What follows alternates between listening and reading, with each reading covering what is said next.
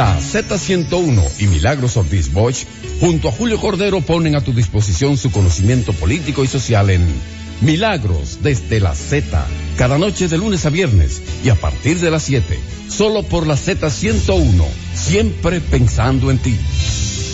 Buenas noches, amables oyentes, bienvenidas a Milagros desde la Z. Hoy es miércoles 27 de noviembre del año 2019. Yo soy Julio Cordero y son exactamente las 7:01 de la noche. Señores, apenas el lunes nosotros marchamos con motivo de la conmemoración del Día de la No Violencia contra la Mujer. No, ya le cambiaron el nombre, tiene un nombrecito más técnico, pero todo el mundo sabe de lo que yo estoy hablando. Eso fue el lunes. Y fíjense lo que ha pasado en el día de hoy. María Johanna Villavicencio Rodríguez presenta herida penetrante de punzones en el lateral izquierdo del cuello y laceraciones en diversas partes.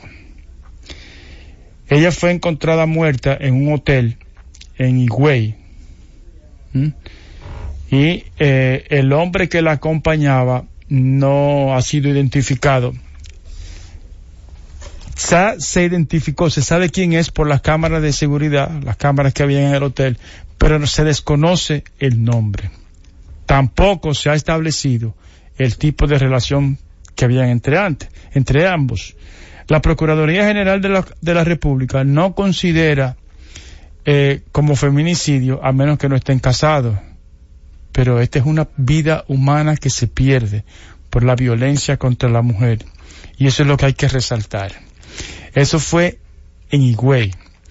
Pero también, a puñaladas, falleció en Nagua Daninfas Johnson Burgos, quien fue ultimada a cuchilladas por su pareja José Manuel López Padilla, quien luego se ahorcó.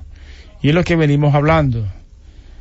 Son familias que se quedan infuncionales porque son hijos que no tienen padre y no tienen madre. Esto fue en el hecho en Matabonita, Distrito Municipal Las Gordas de Nagua. Y para remachar el clavo, el Ministerio Público, esto es la Z, el periódico, el portal de la Z. El Ministerio Público informó que fue detenido en flagrante delito el procurador de la Corte de Apelación de la provincia de Duarte, porque supuestamente incurrió en violencia de género en perjuicio de su esposa. Fernández será sometido a la justicia en las próximas horas y dijo que conforme lo establece el artículo 154 de la Constitución de la República, su caso será llevado ante la Suprema Corte de Justicia. Ahí hay tres mujeres, 2 asesinadas y una que fue golpeada, agredida es la palabra correcta. 3 en un solo día. Bueno, como a mí me gusta empezar este programa con los anuncios de los commodities, debo decir que el precio del barril de petróleo de Texas, que es el que se usa por estos lados, bajó 58,8, bajó unos centavitos, bajó apenas 24 centavos. El Brent también bajó menos, 6 centavos. El gas natural bajó 2.50 el millón de BTU. Todo bajó. El oro bajó 1.453,60 y también la gasolina como producto terminado $1.68. Esos son los precios de los commodities. En Colombia sigue habiendo problemas. Hoy de nuevo fue convocada una marcha, un paro nacional, a pesar de el intento de dialogar que ha hecho el presidente Iván Duque, y se anunció la muerte de uno de los estudiantes, 18 años, Dylan Cruz. Fue salvajemente golpeado por la policía, el Escuadrón Móvil Antidisturbio, el SMAT. Apenas tenía 18 años y se acababa de graduar de bachiller la semana pasada. Pues este jovencito, Dylan Cruz, se ha convertido en el símbolo de las protestas. Y ojalá se pueda resolver esa situación. Pero estamos aquí para conversar con un gran amigo que además ha venido varias veces al programa, el abogado Andrés Astacio. Buenas noches, Andrés, bienvenido. Muy buenas noches, Julio, muchas gracias por la invitación nuevamente.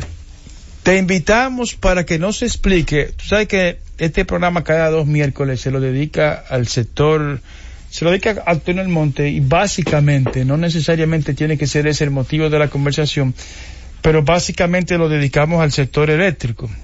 Tú eres un abogado especialista en las leyes eléctricas, pero además participaste en las discusiones, porque el PRM acaba de justificar, acaba de decir su opinión sobre el anuncio que hizo el gobierno de que Punta Catalina está en venta. Y es interesante porque, por ejemplo, ayer yo decía, Andrés, que el candidato del PRM, Luis Abinader, había hecho, y las voy a empezar a recopilar, todas las propuestas que él le ha hecho a esta sociedad. Esto no lo hace el candidato, esto lo hace el partido. Entonces te hemos invitado para que nos explique cuál es la objeción, cuáles son los puntos que el PRM objeta del anuncio que hizo el gobierno de que Punta Catalina está en venta. Bueno, lo primero, Julio, es que nuestra mayor solicitud, la más vehemente, y que lo hemos hecho con varias ocasiones a esta administración, aunque nunca ni nosotros ni la sociedad dominicana ha recibido respuesta, es la transparencia en la toma de decisiones, sobre todo con los bienes públicos. Que yo recuerdo que el PRM se negó a participar en el, ¿cómo se llamaba? En el pacto eléctrico. Nuestro retiro del pacto fue precisamente por un problema de transparencia, porque el partido solicitó al gobierno una serie de informaciones básicas para poder discutir el pacto. Informaciones tan simples como, dígame cuáles son los resultados financieros de las empresas distribuidoras. Y eso se negó. El gobierno se negó. El gobierno se negó, y de hecho va más allá, y es una de las partes que surge acá. El gobierno se negó a entregarlos, y después nos enteramos que el gobierno nunca, esta administración no había auditado en ningún momento a las empresas distribuidoras de electricidad. No obstante, haber sido receptoras en los últimos 7 años de cerca de 1.275 millones de dólares para inversión y cerca de 3.000 millones de dólares en subsidios. ¿En este año? No, en los últimos 7. Este año es más grave, porque con toda esta opacidad que hay en la administración del sector eléctrico, este año nos enteramos de buenas a primeras, con un presupuesto complementario, que las distribuidoras deben 1.730 millones de dólares. 1.730. Al menos es lo transparentado al día de hoy. Millones de dólares. De dólares. O sea, estamos hablando por 50. Bueno, estamos hablando prácticamente de 90.000 millones de pesos. Y el gobierno, orondo y lirondo, le presenta al Congreso un presupuesto para que le autoricen a suscribir nueva deuda por 90.000 millones de pesos, y volvemos a lo mismo, ni siquiera explican qué se ha hecho con todos estos fondos. La semana pasada... Pero un momentico, Andrés. Cuando el ministro de Hacienda fue a justificar, es algo que yo quiero que tú me expliques. Tú como especialista y yo como usuario del sistema, no especialista. Él decía, el ministro dijo, que de la deuda del sector público, que él decía que eran 34.000 millones de dólares. 13.000 los debe el sector eléctrico. Bueno, mira, eso es... 13.000 millones. La explicación de él es que 13.000 millones de los 34.000 se justificaban en el sector eléctrico. Ahora, ahí vienen grandes preguntas. El sector eléctrico vale 13.000 millones de dólares. Todo. Sin incluir Punta Catalina, que no está funcionando. No, incluyendo Punta Catalina, el sector eléctrico dominicano no debe de superar los 6 o 7 mil millones de dólares. Entonces yo no entiendo. En valor de infraestructura. Sí, exactamente. O sea, el detalle es que, por ejemplo, tú te encuentras, nosotros hemos ido recabando informaciones sobre lo que aparece, o sea, tomando recortes que un funcionario acá dijo algo, que otro funcionario acá dice algo, porque no hay una información fiable ni oficial sobre el sector eléctrico, sobre sus resultados. Pero tú te encuentras, por ejemplo, que empresas como de este ha recibido inversiones cercanas a los 500 millones de dólares, que esto lo sacamos de los préstamos que ha aprobado el gobierno, que se han aprobado en el Congreso en los últimos 7 años y que han sido efectivamente desembolsados para reducción de pérdidas, y hoy día las pérdidas de este son más altas. Sí, pero vamos más allá. Tú te encuentras a Edenorte, que supuestamente ha hecho una importante reducción de pérdida, pero cuando te vas a los resultados financieros de Edenorte, pierde más dinero.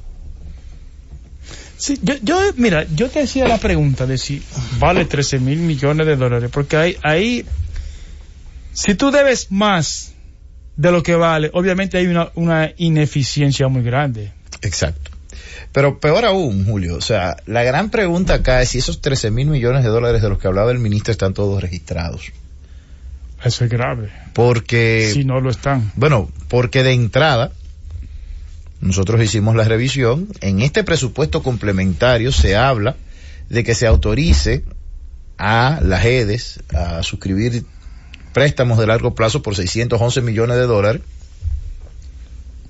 de cuentas de 2018 con aval estatal, pero esos 611 millones de dólares generados en 2018 no están registrados. Sabemos que evidentemente no están registrados. Y nos enteramos. En violación a cuchumil leyes. Y nos encontramos. Entre ellos la de Contraloría. De crédito público. Exactamente. O sea, porque la ley de crédito público no solamente obliga a la administración a suscribir, a inscribir deudas que directamente ha tomado el Estado, sino cualquier obligación de crédito, incluyendo avales, que haya suscrito el Estado Dominicano. Y en este caso, bueno, nos enteramos, vuelvo y te digo, porque cuando el gobierno envía al Congreso un presupuesto complementario. Así de refilón nos enteramos que las empresas eléctricas habían generado un pasivo de 1.730 millones de dólares.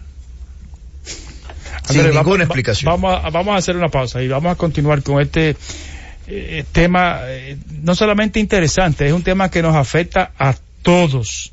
Todo el que tenga una cédula dominicana y que pague impuestos, que somos todos, directos o indirectos, de una manera u otra, esto nos afecta. Lo debemos. Exactamente, lo debemos. Hacemos la pausa y venimos en breve con el abogado Andrés Astacio. Milagros desde la Z.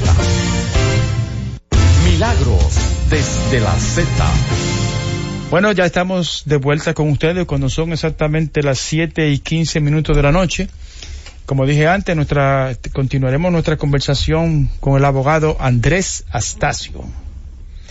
Hola. Entonces, Julio, lo que hablábamos. Sí. Hace la semana pasada el gobierno presentó una propuesta. O sea, básicamente no presentó ningunos términos, sino que dos altos funcionarios del Estado, una patada voladora, dos autoridades, llámese el vicepresidente ejecutivo de la CDE y el ministro de Hacienda, manifestaron, bueno, sí, y hubo un anuncio, manifestaron a razón de una publicación que se hizo en todos los periódicos de circulación nacional, de una convocatoria a las asambleas de accionistas de norte, de sur y de este, para la sesión, para la aprobación de una sesión de derechos, una delegación de derechos, en razón del contrato de construcción de las plantas termoeléctricas que hoy se construyen en Punta Catalina. Debemos recordar que la estructura legal que se utilizó para el desarrollo de este proyecto fue que eran originalmente una propiedad de las EDES. Punta Catalina. Las EDES, en ocasión de lo que establece la ley 12501, al ser las tres empresas resultantes del proceso de capitalización de la antigua CDE, tienen el derecho, según esa ley, que habría que evaluar si esa previsión cumple con el test de constitucionalidad, con un test de constitucionalidad tienen la capacidad de construir y mantener en propiedad facilidades de generación que sean hasta el 15% de la demanda total del sistema eléctrico nacional interconectado. Eso la ley lo prevé. Ese es el motivo por el cual Punta Catalina se define la potencia y la capacidad de Punta Catalina, porque más o menos 700 megavatios es el 15% de la demanda nacional al momento del inicio de la construcción. O sea, en 2013 estábamos hablando que en nuestro país la demanda total debería de andar rondando ese valor. Pero nos despertamos con que hay una asamblea para ceder en favor de la CDE y el FONPER, los cuales son los accionistas mayoritarios de las EDES, los derechos que habían adquirido estas en Punta Catalina. Una pregunta, legalmente las EDES, el dueño de las EDES es la CDE, así como está, o son empresas que no tienen que ver, o sea, ¿cómo es? No, vamos por parte. Las EDES son producto del proceso de capitalización de finales de la década de los 90, en 1999 para ser exactos, en los cuales el Estado buscó socios estratégicos para la administración de las tres unidades de negocio de distribución de electricidad. Esas 3 unidades de negocio fueron 2 adquiridas, en dos el licitante ganador fue Unión Fenosa, en el otro caso fue AES. Cada uno de esos socios estratégicos en cada una de esas empresas compró el 50.0 algo % de las acciones de dichas empresas. El 49% de las nuevas empresas fue transferido al Fondo Nacional para la Empresa Reformada, el FONPER.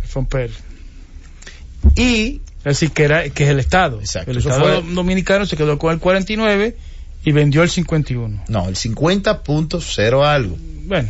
¿Por qué? Porque hay una porción pequeña de acciones que está en manos de accionistas privados, que son básicamente antiguos empleados de la CDE, que sus prestaciones laborales, es decir, el producto de su vida, lo capitalizaron en las nuevas empresas. Perfecto. Mira, yo no sabía eso. O sea, no se puede primero decir que 51-49, no, porque no es cierto, y porque aunque sean accionistas pequeños, esas personas tienen derechos sobre esa empresa y son copropietarias de esas empresas. Claro. Y esos derechos deben de ser respetados. Pero bien, lo poco que hemos sabido de el plan del gobierno para el cual convocó las asambleas que mencioné, las cuales están convocadas para el 4 de diciembre, es que se le delegue a la CDE todos los derechos adquiridos por las distribuidoras de ese contrato. La CDE posteriormente constituirá una nueva sociedad que parece que se llamaría Compañía Termoeléctrica Punta Catalina o Central Termoeléctrica Punta Catalina. Esa nueva sociedad va a tener 2 accionistas solamente.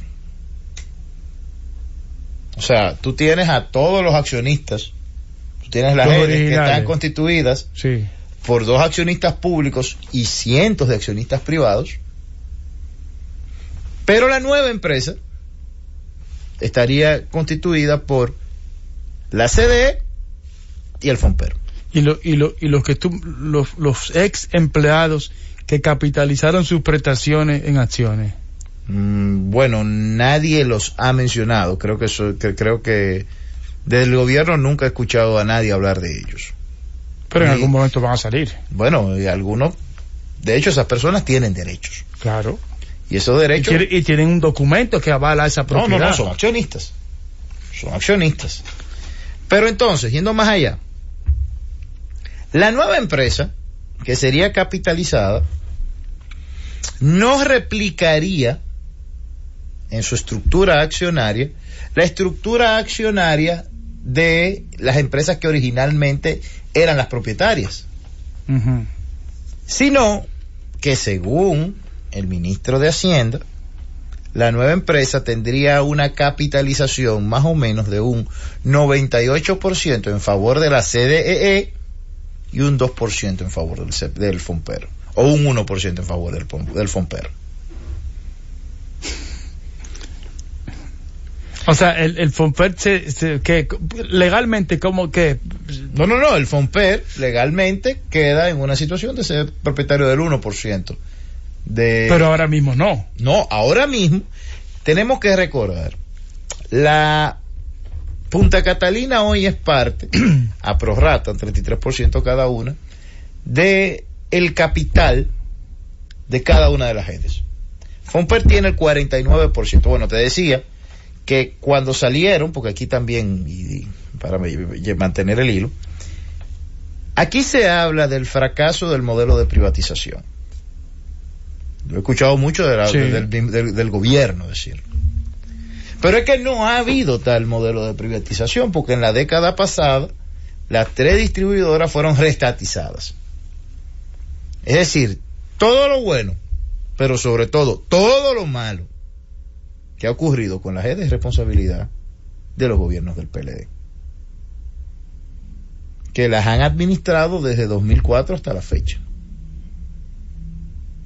Sí. O sea, porque también no es que querramos quitarle responsabilidad a nadie, pero vamos a decir quién es responsable de cada cosa.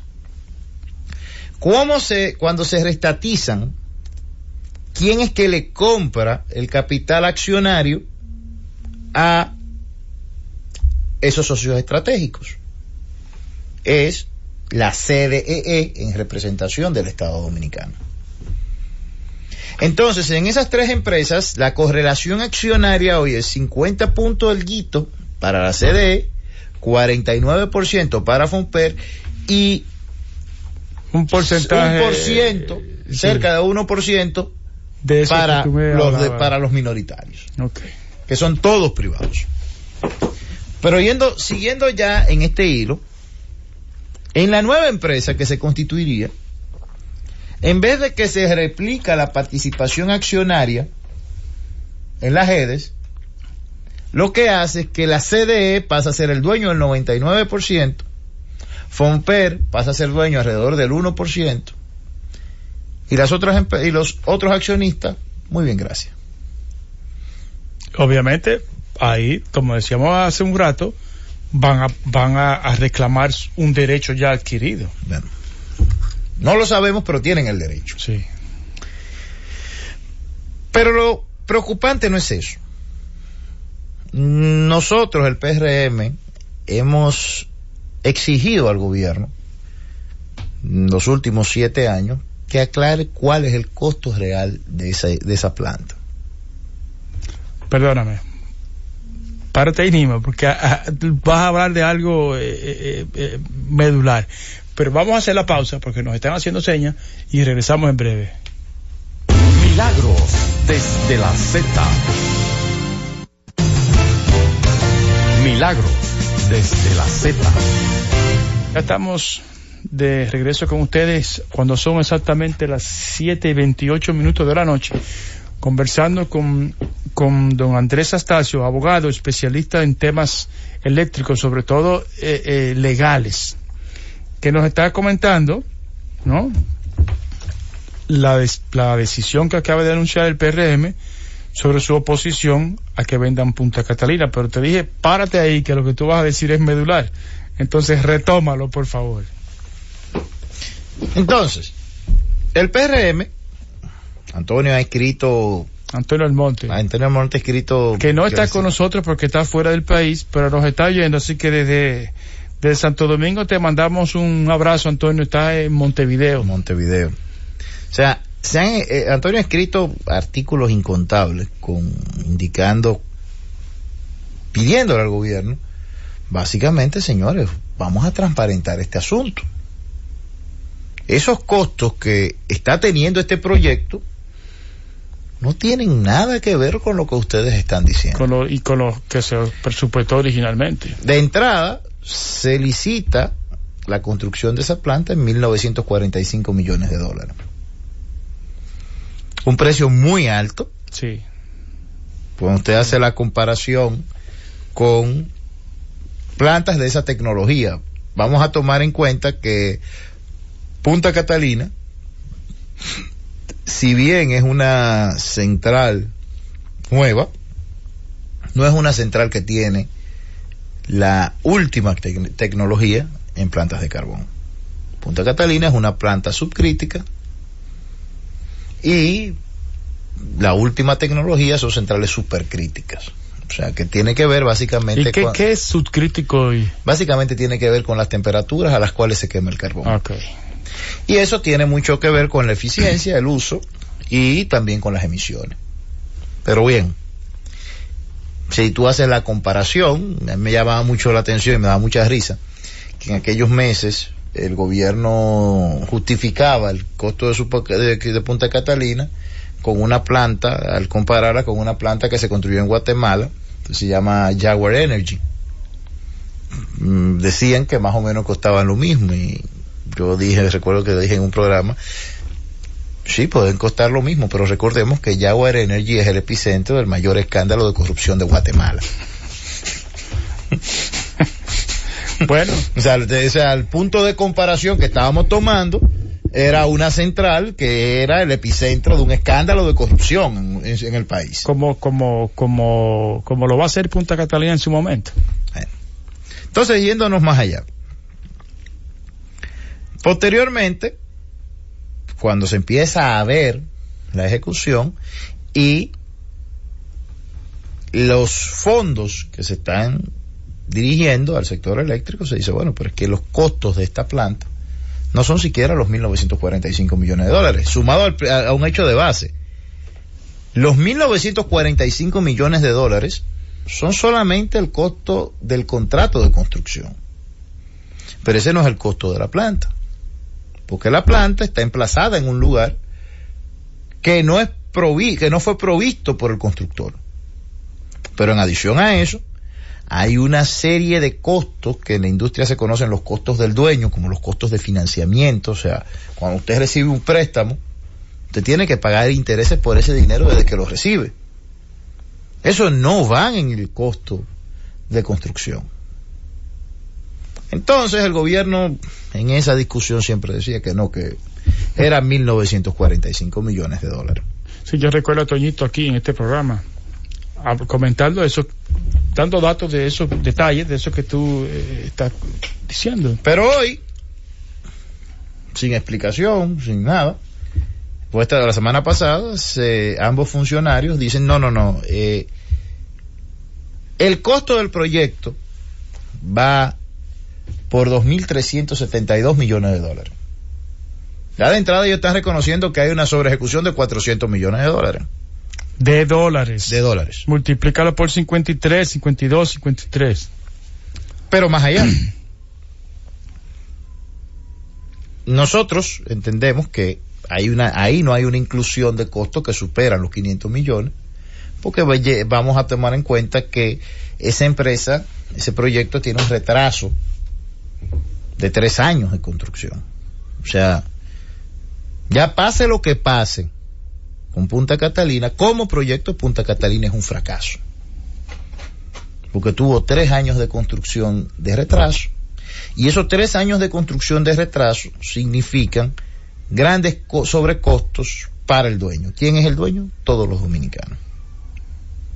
Claro, nuestros impuestos. Entonces, pero bien, 2.372 millones de dólares.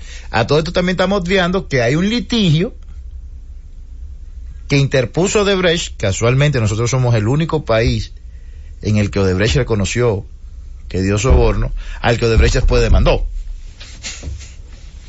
Son las cosas únicas que se ven en República Dominicana. El acuerdo que obviamente favorece a Odebrecht a cambio del silencio. Claro, Odebrecht nos demandó por 708 millones de dólares y República Dominicana, de buena fe, le avanzó a Odebrecht ya a la mitad de esos 708 que ellos están reclamando.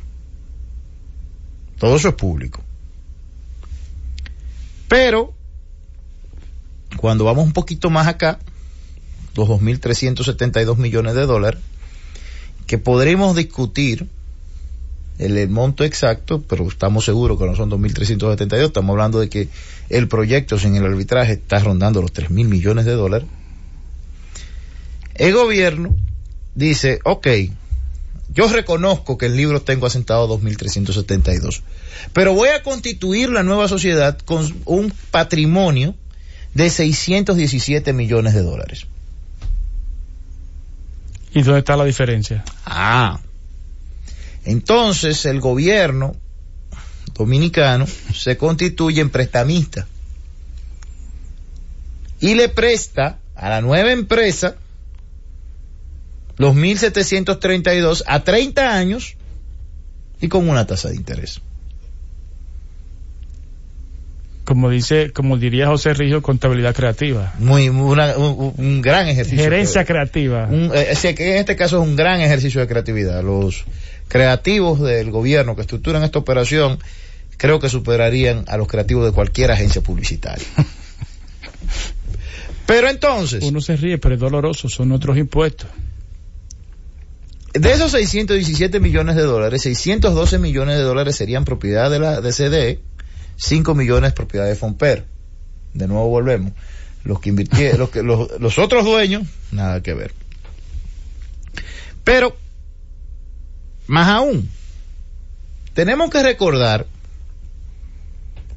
que hace unos meses el gobierno declaró que había contratado una firma muy prestigiosa en la estructuración de operaciones de compra de activos de alto nivel, que se llama Guggenheim Securities, para que los asesorara en la estructuración de una eventual venta de los activos de Punta Catalina. En esta estructura accionaria que el gobierno está planteando, con toda la opacidad que he mencionado, surge la posibilidad de que alguien, si eventualmente se venda, pueda adquirir el control de un activo que a los dominicanos nos ha costado más de 3.000 millones de dólares y que el gobierno reconoce que nos ha costado 2.372. Eso no lo dice Andrés Astacio, eso lo reconoce el gobierno. Sí. Se adquiera por 300 y tantos millones de dólares, por unos 308 millones de dólares. Un absurdo. Que alguien adquiera el control de ese activo. Pero Andrés, y en este esquema, en esta creatividad, ¿en qué pie están parados los propietarios de la tierra? No, porque los propietarios de la tierra, me imagino que en la delegación de derechos le delegarán también las obligaciones del contrato de enfiteusis. Tradúceme. Bueno, Punta Catalina es un proyecto que ha tenido una estructura jurídica muy creativa nuevamente. Entonces, usualmente en este tipo de proyectos, al ser proyectos de una escala tan grande, lo que se hace es que la empresa, el constructor, el promotor viene y compra el terreno. Pero no lo ha comprado. No, en este caso particular, se recurrió a una figura del Código Civil Dominicano que es un contrato de arrendamiento de muy largo plazo que se llama enfiteusis, que transfiere y que da ciertas potestades al arrendatario, al eufemicitario. Pero al final del proceso, durante los periodos de 60 años, cuando termine eso, ese terreno debe devolver al dominio de su propietario real. Probablemente, y es una cuestión que no se ha discutido, en ese terreno se están construyendo infraestructuras importantes que van más allá de la misma planta. Aparte de la planta. Bueno, hay que construir un puerto. El puerto de sólidos más grande de República Dominicana está construido ahí.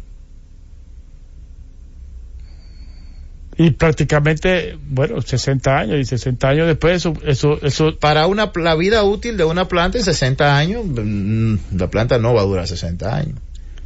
Ahora un puerto dura más de 100. Los grandes puertos tienen cientos de Sí, años. pero a mí me llama la atención que ese tipo bueno, ya tú dijiste un contrato Creativo. Sí. Esas son las previsiones legales del contrato. Ahora bien, volviendo a este punto, ¿qué pasa con los 1.730 millones que el Estado se vuelve prestamista? Y que aportamos ya los dominicanos. Porque tenemos que recordar, ese dinero fue tomado 100% préstamos, o una buena parte préstamos, ya sea el préstamo aquel con Asache, con el pool de bancos europeos, las emisiones de bonos, pero también parte del subsidio eléctrico fue a parar a Punta Catalina. Porque lo admitió el administrador de CDEE. Claro, nada de esto lo estamos diciendo nosotros. No. Entonces, ¿quién paga eso? Bueno, el administrador de la CDE, el vicepresidente ejecutivo de la CDE, dijo quién lo pagaba. Nosotros. ¿Por qué nosotros lo pagamos? Bueno, el administrador de la CDE dijo que el costo de venta de energía de Punta Catalina sería 10 centavos de dólar. ¿Y el costo de energía de las hidroeléctricas cuánto es? El costo de energía de las hidroeléctricas está por debajo de 8 centavos de dólar.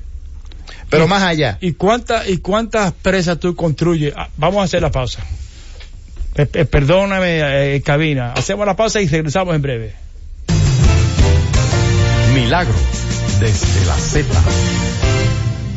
Milagros desde la Z. De vuelta con ustedes cuando son exactamente las 7:43 en esta interesantísima conversación con el abogado Andrés Astacio, especialista en temas eléctricos.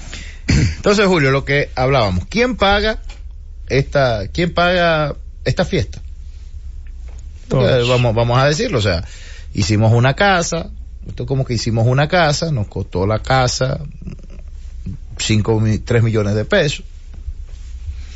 Entonces yo, constructor de casa, en vez de vender la casa, lo que hago es que vendo la casa por una 10ª parte y me constituyo en prestamista. ¿Quién lo paga? El que supuestamente compró la casa, pero en este caso no. Porque hay una realidad en este tipo de proyectos, y es que las obras de infraestructura, después de construida, su valor son los flujos que reciba. O sea, el dinero que puedan recaudar. Entonces aquí, cuando el vicepresidente ejecutivo de la CDEE dice, bueno, Punta Catalina va a vender a 10 centavos. Para el que no es conocedor del sistema, no maneja la cotidianidad de precios del sistema, puede encontrárselo un número redondo, 10 centavos, ¿qué son 10 centavos? El kilovatio. Pero cuando tú haces la comparación, hace 2 años se realizó en República Dominicana una licitación de compra de energía de largo plazo. Solamente fueron adjudicadas por cumplir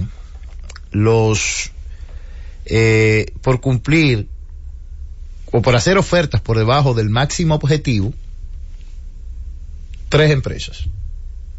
Y se adjudicaron 440 megavatios. El costo medio, según lo declarado en ese momento por la Superintendencia de Electricidad que supervisó el proceso de adjudicación, fue por debajo de 8.5 centavos de dólar. Estas 3 empresas privadas. Sí, 3 empresas privadas. O sea, esas 3 empresas que vinieron a República Dominicana, invirtieron, hicieron su planta, operan su planta ellos a su propio riesgo. Los dominicanos no tuvimos que ponerle un peso. Solo comprarle la energía. Y producen a 8 centavos. A 8 centavos, y entonces nosotros, a Punta Catalina, que la hicimos nosotros, le vamos a comprar la energía a 10 centavos. Pero vamos más allá, o sea, sin contrato, el costo medio de la energía en el mercado spot, es decir, aquel que puso su planta, opera su planta a todo riego y ni siquiera tiene un contrato, que no sabe, no tiene certeza si va a vender o no, porque no tiene contrato, se ha estado transando en los últimos 12 meses en un rango de energía, el costo de energía por debajo de por debajo de los 10 centavos, rondando los 9 centavos, 9.5 centavos. Puede haber encontrarse un pico que sobrepase 10, pero si sacamos el promedio de 12 meses estamos hablando de 9, medio centavo menos que Punta Catalina. De dólar. De dólar. Sí. Pero más allá, el mismo gobierno anunció hace unos días, hace unos meses, que contrató una serie de centrales renovables. La energía renovable, por definición, es un poco más cara que la generación térmica, porque tiene factores de uso mucho más exiguos, o sea, la cantidad de energía que tú puedes obtener de una central de 100 megas renovables es mucho menos que la que tú puedes obtener de una central térmica. Y además, menos estable. Sí, no es generación gestionable. Okay. No aporta al sistema demanda firme. Pero según el gobierno, sus contratos de cierre, que lo presentó como un logro encomiable, no superaban en ningún caso 10.5 centavos de dólar. Es decir, alguien viene a montar un parque eólico fotovoltaico en República Dominicana, pone el dinero, asume todo el riesgo y nos vende a los dominicanos más o menos al precio que nos venderá Punta Catalina, a la que nosotros pusimos el dinero, asumimos el riesgo, y en adición a eso estamos financiando el proyecto. Eso es lo más grave, sobre todo que la declaración del vicepresidente ejecutivo de la CDEE tiró por la borda la promesa que hizo el presidente de la República en su discurso de rendición de cuentas de 2017. Porque el presidente de la República manifestó que el costo de venta de Punta Catalina iba a ser 7.5 centavos de dólar. Entonces, te digo todo esto para redondear en que la oposición del PRM es esencialmente, primero, a que se siga ahondando este manejo opaco de estos activos públicos. Segundo, a que no se respeten los derechos de las demás personas. Y tercero, a que la sociedad dominicana no sea nueva vez víctima de una operación creativa que te pueden vender mañana como muy atractiva, que al final del día nos salga mucho más costosa. Yo recuerdo, yo era muy joven, era un párvulo, que en 1998, 97, el hoy presidente del PLD dijo que acababa de cerrar un contrato, sí, que iba a resolver el problema eléctrico dominicano. Sí. Nunca se había firmado un contrato con todos los beneficios que este traía. Ese fue el contrato de Coyentrix. Y iba a acabar con los apagones. Iba a acabar con 60 los días, en 60 días, 90 días. Entonces, la electricidad es el fundamento del desarrollo de una sociedad moderna. La vida moderna requiere electricidad. Los dominicanos es un servicio público y los dominicanos lo requerimos. El salto que tiene que dar este país parte de que logremos tener un sistema eléctrico eficiente. Pero lamentablemente los pasos que estamos dando son una réplica de los mismos errores que nos han costado tanto a los dominicanos. Mira, Andrés, ya se nos está acabando el tiempo. Yo, que no conozco, a pesar de que de 9 a 5 trabajo en una empresa eléctrica y no quiero ser totalmente transparente, pero yo no manejo los datos como los manejas tú, pero yo sí quiero decir una cosa, quizá desde el punto de vista político. Uno como ciudadano tiene la impresión de que este gobierno ha perdido la ética. Un gobierno ético, ya en el final de su mandato, no hace este tipo de...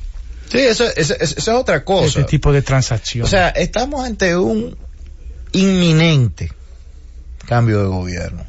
Un inminente cambio de administración. Tiene que cambiar. El presidente Danilo Medina no va a ser candidato. No, o sea, en el peor en cualquier escenario. En el peor escenario para este país. Cambia el presidente. Cambia el presidente. Entonces, falta menos de un año. Una empresa que le ha costado tanta vergüenza a este país, como es Punta Catalina, como es las relaciones de esta administración con Odebrecht. Y vuelvo y repito, como dices tú, estoy hablando del mismo gobierno. En la página 14 de la Procuraduría General de la República, la que me dice, hubo soborno en Punta Catalina.